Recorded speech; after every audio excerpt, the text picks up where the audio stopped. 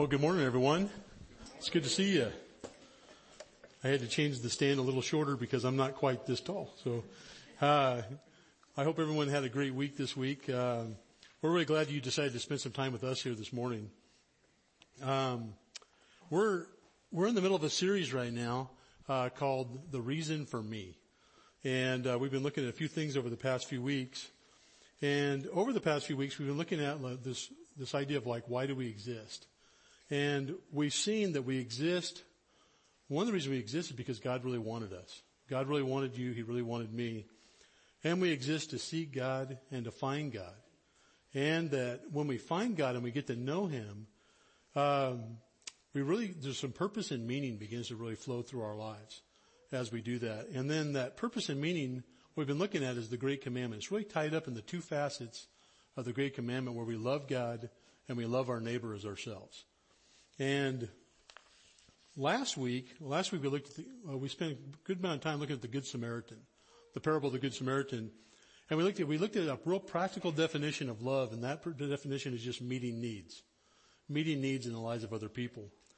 And that when you come to loving your neighbor, we looked at the question isn't, who is my neighbor? The question is really, whose neighbor will I prove to be? It's not who is my neighbor, but whose neighbor will I prove to be? And that's what Jesus did, is instead of limiting the neighbor concept and using it as a limiting idea, He really opened up the idea to really include everybody we know and everyone that's in relationship with us. And we also saw that God is specifically placed us right where we're at. And where we're at in the world, where we're at, where we live, where we're at, in our families, where we work, and where we go to school. God has really placed us right where we're at, and then He really places us there in different arenas so that we really love and influence the people around us. That's what He really has for us. So today we're going to look at one of those arenas. We're going to be looking at our family tree. Just how to live a purposeful, meaningful life in your family tree.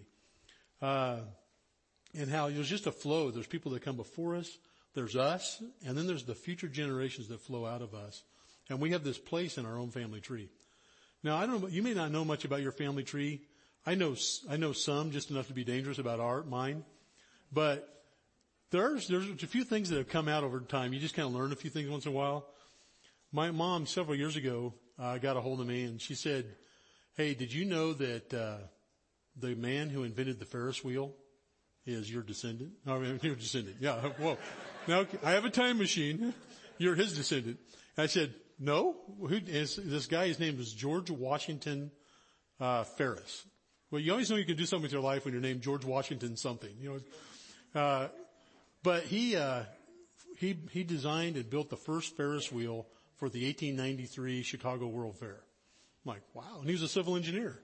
So they were trying to compete with the Eiffel Tower. So they went, well, it has to be real big, but it has to rotate. That'll be really something. And so they had these huge platforms. People would ride on these platforms. But, that's someone that's in my past. Maybe that's some of the civil engineering bug that I got was genetic. I don't know. But then, another person that we kind of discovered is this on Kate's side. She, when her grandmother passed away, we got several books from her collection, and one of them was this really old book of the Psalms. And it was really cool. I mean, it was really old. I love old books. And I was opening it up, and I looked inside. There was some handwriting, and it was like my favorite Psalms, and it was listing. I went, man, those are some of my favorite Psalms. And at the bottom it said E.G. Spalding. I went, and then it said 1861. I went, whoa, that's a long time ago. And I went, E.G. Spalding. You do everything on Google, so I Googled it, and I found out, actually Kate's grandmother's maiden name was Spalding. Found out that this was Eldridge G. Spalding, and he was the chairman of the Ways and Means Committee in the House of Representatives during the Civil War. Like, whoa. And then it kept going. It's like, and he actually wrote the bill that allowed the United States, the North, to go off the gold standard so they could print money and fund the war. And people attribute that decision with actually being able to fund the war for the North. I'm like, whoa, well, this is something. There's his book. He used to read the Psalms, and I know his favorite ones. But it's just interesting. We all have people that have preceded us, and that leads us into now. And then what we choose to do with our time and our family now has a real impact on the future. It has a real impact on how things go from our family tree in the future. And we can really change. For some of us, maybe the flow into our family tree right now is not the best family flow. But we have this opportunity to really connect with God and really make a difference in the generation we're currently in, to really cause a different flow into the future in our family tree. All families really, all of our families have really had an impact on us. And I know the family that I grew up in had a real positive impact. There were a lot of positive impacts that happened to me through my mom and dad. One thing I've mentioned before how I grew up in construction. I worked as a small boy with my dad and grew up in construction. But there's some things I just learned from my dad. How to work hard, how to figure things out and get things done. That's just something that I learned from him and some of my uncles and cousins. But that we're going to be counted on. This idea that you're going to be counted on to do what you said you would do, and then working things with excellence. My dad would always say on the job, he'd always say, "We only get paid to do it once, so we're going to do it right the first time." So I could stand up here probably for 10 minutes telling you little sentences my dad would say. Some of them were appropriate, some of them were not as appropriate, but they had a real impact on me. My mom just had a real impact on me as well, and just taking care of me, and then just her faith and her trust in God really impacted me. A few years ago, I went off on a business trip, and I decided I was going to spend some time just to try to get some time alone with God and just ask God what God would want me to do. And one of the things that he put on my mind was to honor my mom and dad. And the thought that came to my mind was to write a poem for my mom and dad, for each of them. And now, I'd only written I've written poems in school, but we don't want to talk about those. But only other time I tried to write a poem was for Kate when we were dating. And let's just say it didn't go so well. So anyway, when it comes to writing poems, I'm a civil engineer. I had this idea, and so I worked on these two different poems. I'd like to read to you just some of the poem I wrote my mom. And cut me some slack, because I am a civil engineer. So, but be encouraged, it doesn't start roses are red. So, this is what I wrote. As Kate gives her life to our kids, the thought comes as I see. I am grateful for your life and for your investment in me. Our culture measures a woman's worth in terms of a successful career, but you gave your life to shape my life, and the impact of that is what I hold dear. I felt secure in your embrace as childish fears filled me with dread. I think the wolfman's in my closet, and I'm pretty sure snakes are in my bed. As I grew, I ran to you, as hurts in my life came to be, whether it was a broken heart or just a skinned-up knee. When I was met with injustice by the abuse of authority, I saw you risk confrontation to courageously stick up for me. Your life pointed me to the scriptures. What God said meant a lot to you. I followed your example, and now he's my treasure too.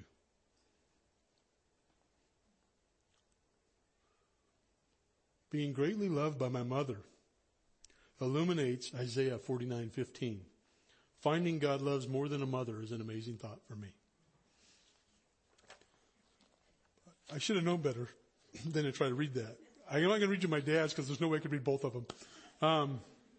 But my mom, just the impact my mom has had on me, and it's made a huge difference in my life.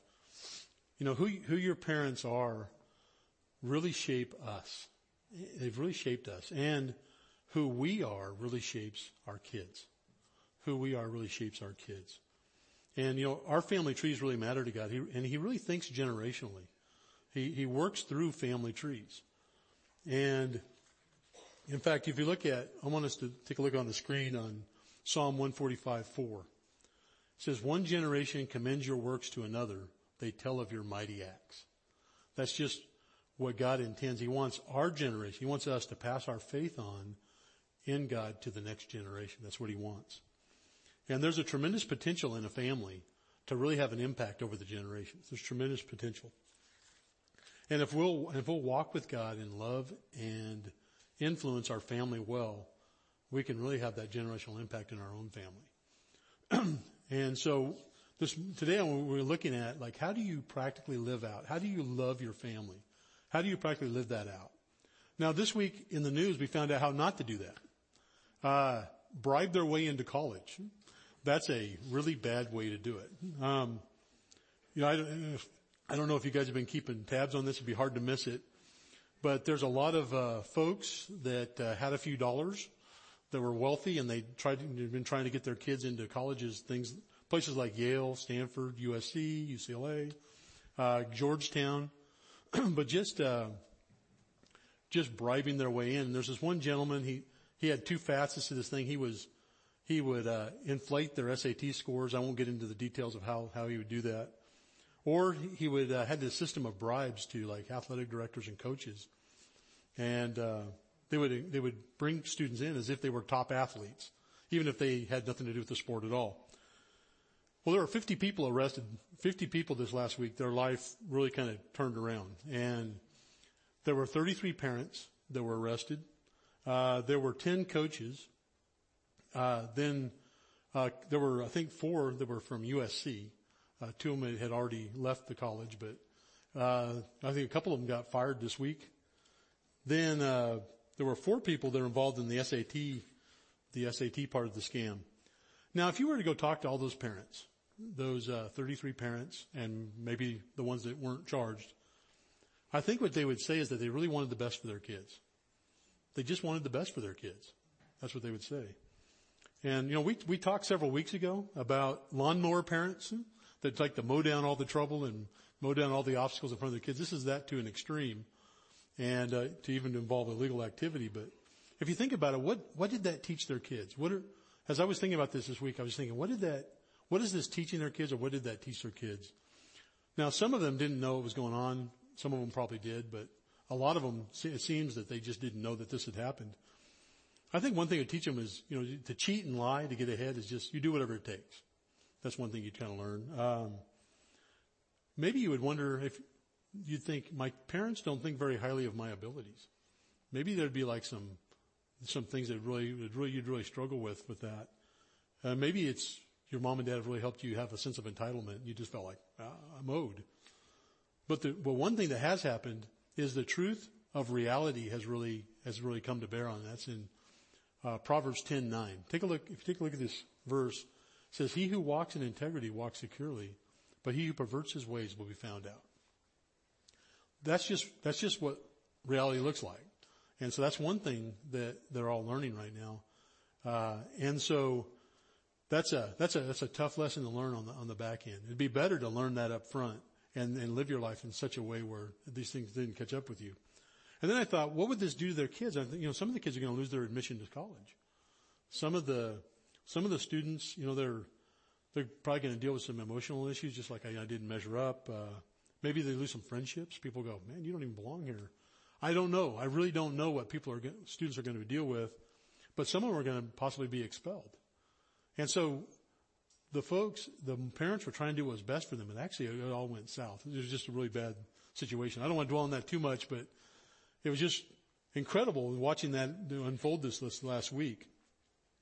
So today, as we talk, I'm going to be speaking from the vantage point of parents to kids as I talk about loving your family. But the principles that we cover and with the principles that we talk about, really they intertwine. They go between all different parts of the family. But as a parent to your kids, how do you love your family? And I think I want to talk about 4 things. And the first thing I'd like to just talk about briefly is just you really want to see your kids' worth in God's eyes. You really want to see your kids' worth in God's eyes. And just realize that, God created your kids as unique individuals. And it's a real adventure just to get to know them and just to find out how they're wired. It's just a real adventure. And just to know that, God really wanted them. And He really created them with gifts and abilities. And He has a real place in the world for them. He has a real place He wants them to be in the world. And then just to realize that, God has really placed them with you and with me for a little while. He placed them for a little while just to love them, to help them discover that God loves them, to really lead them to a relationship with Jesus where they can really connect to God relationally. And then to help them discover and develop how God has really wired them and help them find their place in the world. That's one way that we can really love them, is help them find out who they are, how God's wired them, and what their place is in the world. And then the second thing I want to talk about this morning is just to share with them what God has done for you. To share with them what God has done with you. It really all starts with where you're at in your own relationship with God. Is that if you're really connecting to God relationally and enjoying Him, you really want to pass that on to your kids and share that with them. Jesus gave this one verse parable in Matthew 13. If we could show that on the screen. He said, the kingdom of heaven is like a treasure hidden in a field, which a man found and hid it again. And from joy over it, he goes and sells all that he has and buys that field. Now, it doesn't say he went out of a sense of duty, but out of a sense of joy. Like, the guy goes out, he finds this treasure, and he goes, oh, shoot, cover it up. Nobody else will see that. And then he goes, and nothing else he has even compares with it. He goes and sells what he has, comes back and buys that field so he can have that treasure. What Jesus is trying to communicate here is just that treasure for us is God in a relationship with Him and being a part of what He's doing in the world. When you see the value of that, you see just the enjoyment that God wants you to have in Him, everything else just pales in comparison. And as God is more and more your treasure in life, your confidence and trust in Him really goes up. And as your confidence and trust go up, then that's what you really pass on to your kids, is that confidence in Him and that trust in Him that He really is who He said He was and how He really cares about them. The third thing that I wanted to cover this morning, and that is to love our kids. We really want to teach them how life really works. We really want to teach them how life really works on the front end. We've been looking in this series, we've been looking at the Great Commandment, which Jesus gave in Matthew 22. But we're going to look this morning, we'll look back at the place in the Old Testament where that commandment was given. In Deuteronomy chapter 6, verse 5, Moses said, you shall love the Lord your God with all your heart and with all your soul and with all your might. This is where Jesus got that. And this flows directly into the next verse. The very next thing He said was, these words which I am commanding you today shall be on your heart. You shall teach them diligently to your sons, and shall talk of them when you sit in their house, and when you walk by the way, and when you lie down and you rise up. Really, that's really the major way to show how we love our kids, to take our love for God, is to really show our kids how life really works, how to connect them with how the Word of God really shows how life really works. And if we're connected to Him by loving Him, and we're being more and more convinced over time that this really is how life works, then we really have the ability to really share that with them and help them understand that on their end. Now, with Kate and I want to just give some examples. Kate and I have a whole lot to learn in a lot of areas, but I want to just share some things that we did to try to help our kids understand really how life really works and how the Bible and the Scriptures really are how that works. One thing Kate would do is she would write some verses. She would write verses and hang them up on their wall in their bedroom, of things that we really wanted them to get. So you go into their bedroom, you see verses on the wall. And then we'd tell them stories. And our kids always want to hear stories. We started telling them stories when they were young. They go, tell us a story, Dad. And then they switch, tell us a story when you were naughty. Okay, well, I have too many of those actually, but let me filter through some of those and see if I can tell you something. But they love to hear stories. But we would share stories with them of how we had just seen experiences we were having and how that really showed us that the Bible was really true. And then what I want to do is I want to look at just three areas as an example of some things that we wanted really our kids to get. And then walk through those. There are many, many areas that we want our kids to get, but these are some three that I want to throw out as just examples of how we did it, what we worked on. One thing we really wanted our kids to get was that we need to take care of each other. We need to take care of each other. And so Philippians 2, 3, and 4 was up on the wall. It says, do nothing from selfishness or empty conceit, but with humility of mind regard one another as more important than yourselves. Do not merely look out for your own personal interests, but also for the interest of others. So when they were really little, we would correct based on this. Like if they did things that weren't loving or weren't helpful, we would correct on that when they were really little, so that they would learn that we take care of each other. That's the lesson we would always teach them. And then as they got older, they would see the reality of that in their own experience. They'd see it with kids at school. They'd see it in their relationships. They would see that there was this real reality, and we'd bring them back to it and remind them of this. And I tell you, there's nothing more special than when you see one of your kids look out for the other one. And when they begin to actually look out for each other and take care of each other, it's a very special thing. I want us to watch a movie clip this morning of where you can actually see this happening. And the movie clip is from a movie called Unbroken. And it's a story of Louis Zamperini. It's a true story. And Louis, when he was a young boy, as you see in the movie, he started getting into some trouble. And his brother was on the track team, and his brother sees him run, and he realizes, hey, he's got some speed. He's got some potential as a runner. And so he begins to really help his brother, and he's trying to cast this vision for him. Hey, you could be on the track team, but Louis doesn't believe it. I want to watch this clip and just this interchange between Louis and his older brother. Come on, faster. Why? No one's chasing me. I'm chasing you.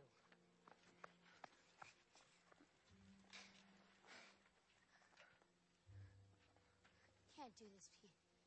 I'm not like you. I'm nothing. Just let me be nothing. What are you talking about? I can't make a track team. I didn't even know why you Yes, want you me can. If you could take it, you can make it. What? If you can take it, you can make it. All right, you train, you fight way harder than those other guys, and you win. You get out from under them. Or you keep going the way you're going, and you end up as a bum in the streets. You could do this, Lou. Just gotta believe you can. I don't believe. I do. Come on. Andiamo. Forza! Va bene.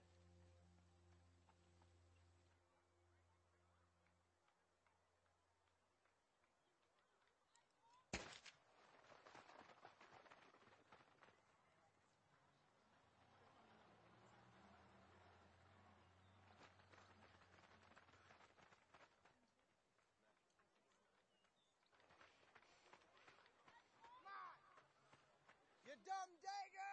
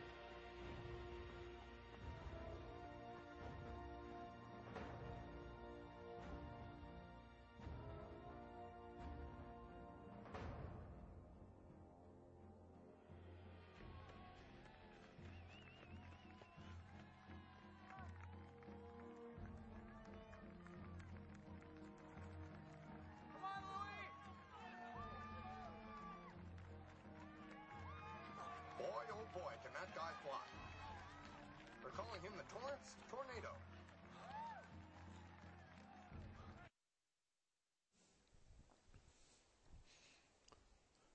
His brother just encouraged him, and he challenged him, and he just dreamed for him. It was just his brother was the one that just really spurred him on there. And he wound up being one of the fastest high school students in the country, and he went to the 1936 Olympics. And God is able to do so much more in our families when we're just trying to take care of one another and just looking to help each other find our place in the world and really find our gifts and abilities. So just helping our kids just learn to take care of each other and look out for each other is huge. Another thing that Kate and I really wanted to try to build into our kids is that we always need to forgive each other. We always need to forgive each other. So Ephesians 4:32 would come up on the wall. Be kind to one another, tenderhearted, forgiving each other, just as God in Christ also has forgiven you. When they were really little, we wanted to just help them to learn how to forgive each other. And so when they're really little, there's not a lot of depth of feeling when you're little. But you're just trying to get them to learn through the mechanics and just kind of the habit of forgiveness. And so we would teach them that if they did something wrong, that they had to say, "You're sorry. I'm sorry for that," and say what it was. And then we had everyone some orientation that, hey, when someone says sorry, you say, "That's okay." And you let it go. That's okay. That's okay. And so, when they're really little, that can be kind of cute. And then, but we just wanted to build a habit of forgiveness in our lives. And, sometimes it wasn't very heartfelt when they were real little, but you're just trying to help them just learn those mechanics. And then, my mom told us a story a while back when, we left Patrick and Molly at their house and when they were real little. And she said she was in the kitchen doing something and she heard in the other room Molly start crying. And her ears perk up, and so she goes in. She's on her way to the bedroom where they were, and as she gets closer, she hears Patrick say, "I'm sorry, Molly. I'm sorry, Molly. I'm sorry, Molly. I'm sorry. I'm sorry." And so my mom walks in the door. She probably remembers me saying that to my sister. She walks in the door and she said, "Patrick, what did you do?" And Molly goes, "It's okay, Grammy. It's okay.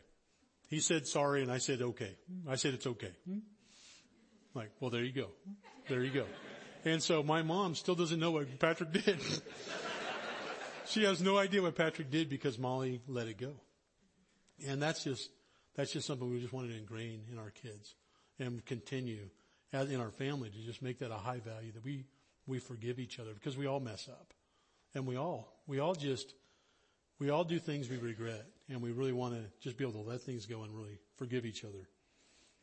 Another thing that we really wanted to work with our kids on is just that we need to be faithful to what we say we'll do. We wanted to work with them that we want to be faithful to what we say we're going to do.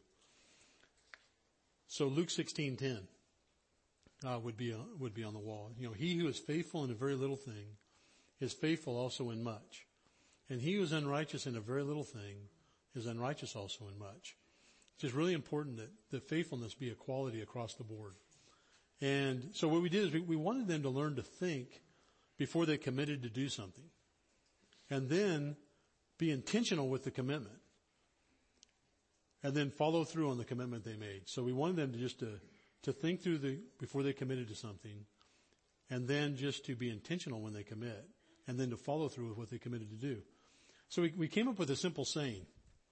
And we just said, we say what we mean and then we do it. We say what we mean and then we do it. We say what we mean. And we go around, we kind of chant that around. We'd say it all the time. If you went to any of my kids and you said, we say what we mean, they'd probably go, and then you do it. It's just a saying that we developed in our family, just to get that idea, say what we mean, think it through, mean it, say it, and then follow through and do it. So that was something that we did. Now, if all of our kids just had these three things ingrained in them, that we take care of one another, that we always forgive each other, and that we're faithful to keep our commitments, their lives would be dramatically improved beyond what most people's lives are. And the reason is because that's just the way life works. That's just how life works. And I really can't think of a more loving thing to do for your kids than to help them understand and see how life really works. And that really is found in the scripture. God has really painted the scripture in such a way where it really explains and shows us just how life really works. Then the fourth thing, like how to love your kids is you need to model it for them. You need to model it for them.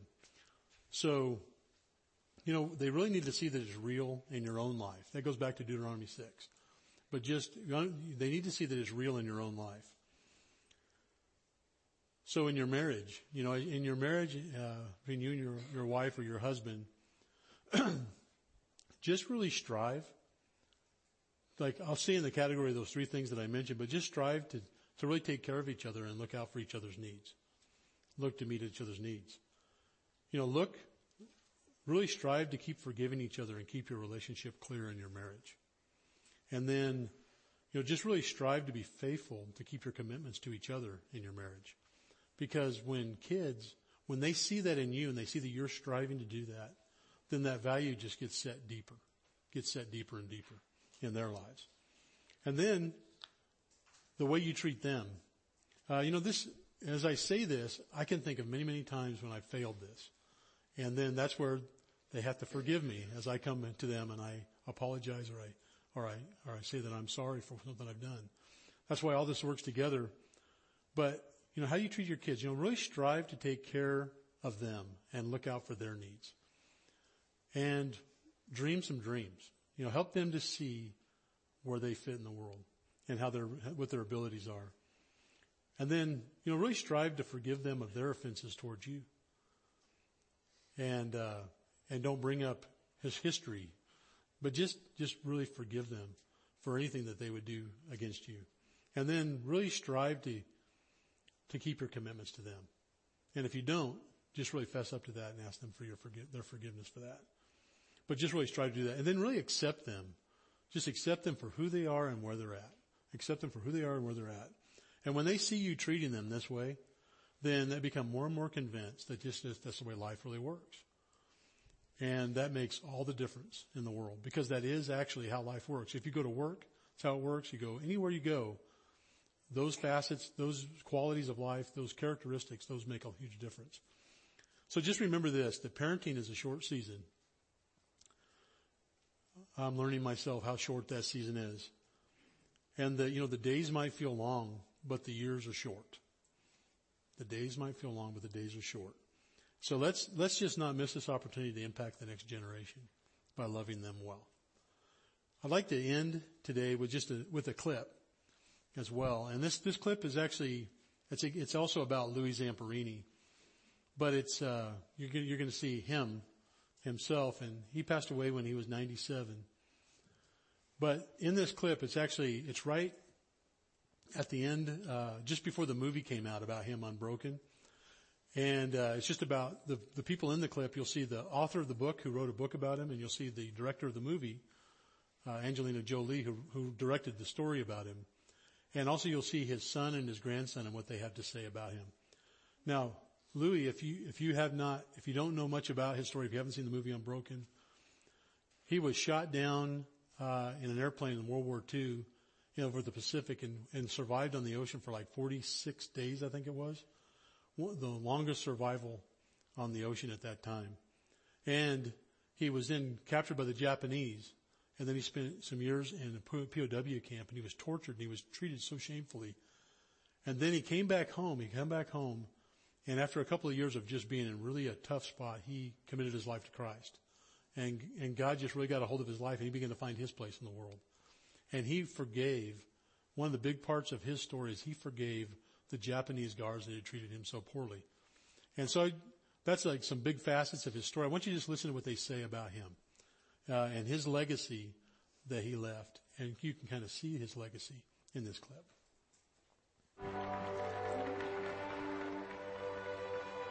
Over the 4th of July weekend, the flags of the city flew at half-staff to remember a man we call our hometown hero. And now we're here today to celebrate the life of Louis Zamperini. I was actually on my way to bed on the night of July 2nd, and I heard my cell phone make a little noise and decided to check that last message, and it was Louis' daughter Cynthia telling me he had passed away that night. And I got down on my floor and had a good long cry about it. And I felt almost surprised that he had died, even though he was 97 years old, because he seemed immortal. And not just because he had faced death over and over and found a way through every time, but because his spirit was so strong, so vital, that it seemed immortal. My grandfather has been a lot of things to a lot of people. He's a testament to the strength and resilience of the human spirit. But to me, he's always just been my grandpa, the loving, kind, and generous man who went above and beyond to give me a chance at a better life than he had, and the wisdom to be a better man than he was. That's a tough act to follow. While my heart is indeed broken, we won't get to see Louis on the red carpet. His spirit and love of life will remain unbroken for eternity. The last time I talked to him before he passed away, I said, Dad, you're dying today, but your work continues, and his story is being told to millions and millions and millions for years to come. I brought the film to the hospital the day before he went to ICU, and it was amazing. It was amazing because it was looking at this beautiful, beautiful face of this 97-year-old man with still sparkling, beautiful blue eyes, and showing him his life. When he first saw the planes, it starts with the planes, and he saw Donald, and he said under his breath, Phil. I thought, oh, Phil. He remembers Phil. Like, it had nothing to do with whether or not I did a good shot or whether or not the movie's great. He was just seeing Phil. And when the flak went off, he jumped and had a reaction because that was the war he was in, and he remembers those days. And when he was running, when he watched himself running, I can't explain what that... I felt so privileged to be witnessing this moment, watching somebody who's at the end of their life, watching himself be at the peak of his physical ability, and seeing himself with his brother, who, you know, in Louis's mind, he was a very, very devout Christian and believed as soon as he passed away, he would be with Pete again and his mom and dad. And so to watch him reflect and kind of visit with them and remember their times together right before he was preparing to be with them in heaven, it was extraordinary. It's extraordinary.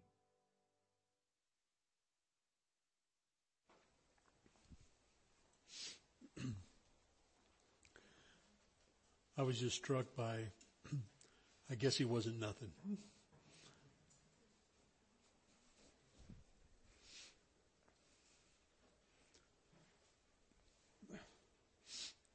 There's a dream that God has for each one of us, and He wants to step into that dream, and He really wants us to help our kids see that. And I think Louis is an amazing guy, but God really wants each one of us to really connect with Him and have a generational impact in our family and the people around us. So with that, let me ask the band to go ahead and come back up. And if you haven't finished filling out your connection card, now's a great time to go ahead and fill that out. You can drop it in the offering when it comes by. And go through just a couple next steps. You know, maybe for you this morning, maybe just pursuing your own relationship with God and really finding Him to be the treasure of your life. Just pursuing Him, making time in your schedule. Maybe that's a next step for you today. Maybe for you maybe there's think through some things about reality that God's really taught you, and how you could really pass those on to your kids. And that we'd all just continue to just really love our families. With that, let me pray. God, I just thank you today, Father, for your word, and that you didn't leave us untethered in the dark.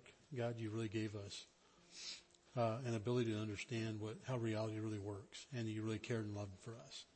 God, I pray that you would really impact each one of us relationally, and that you would really use us in your kingdom. In Jesus' name, amen.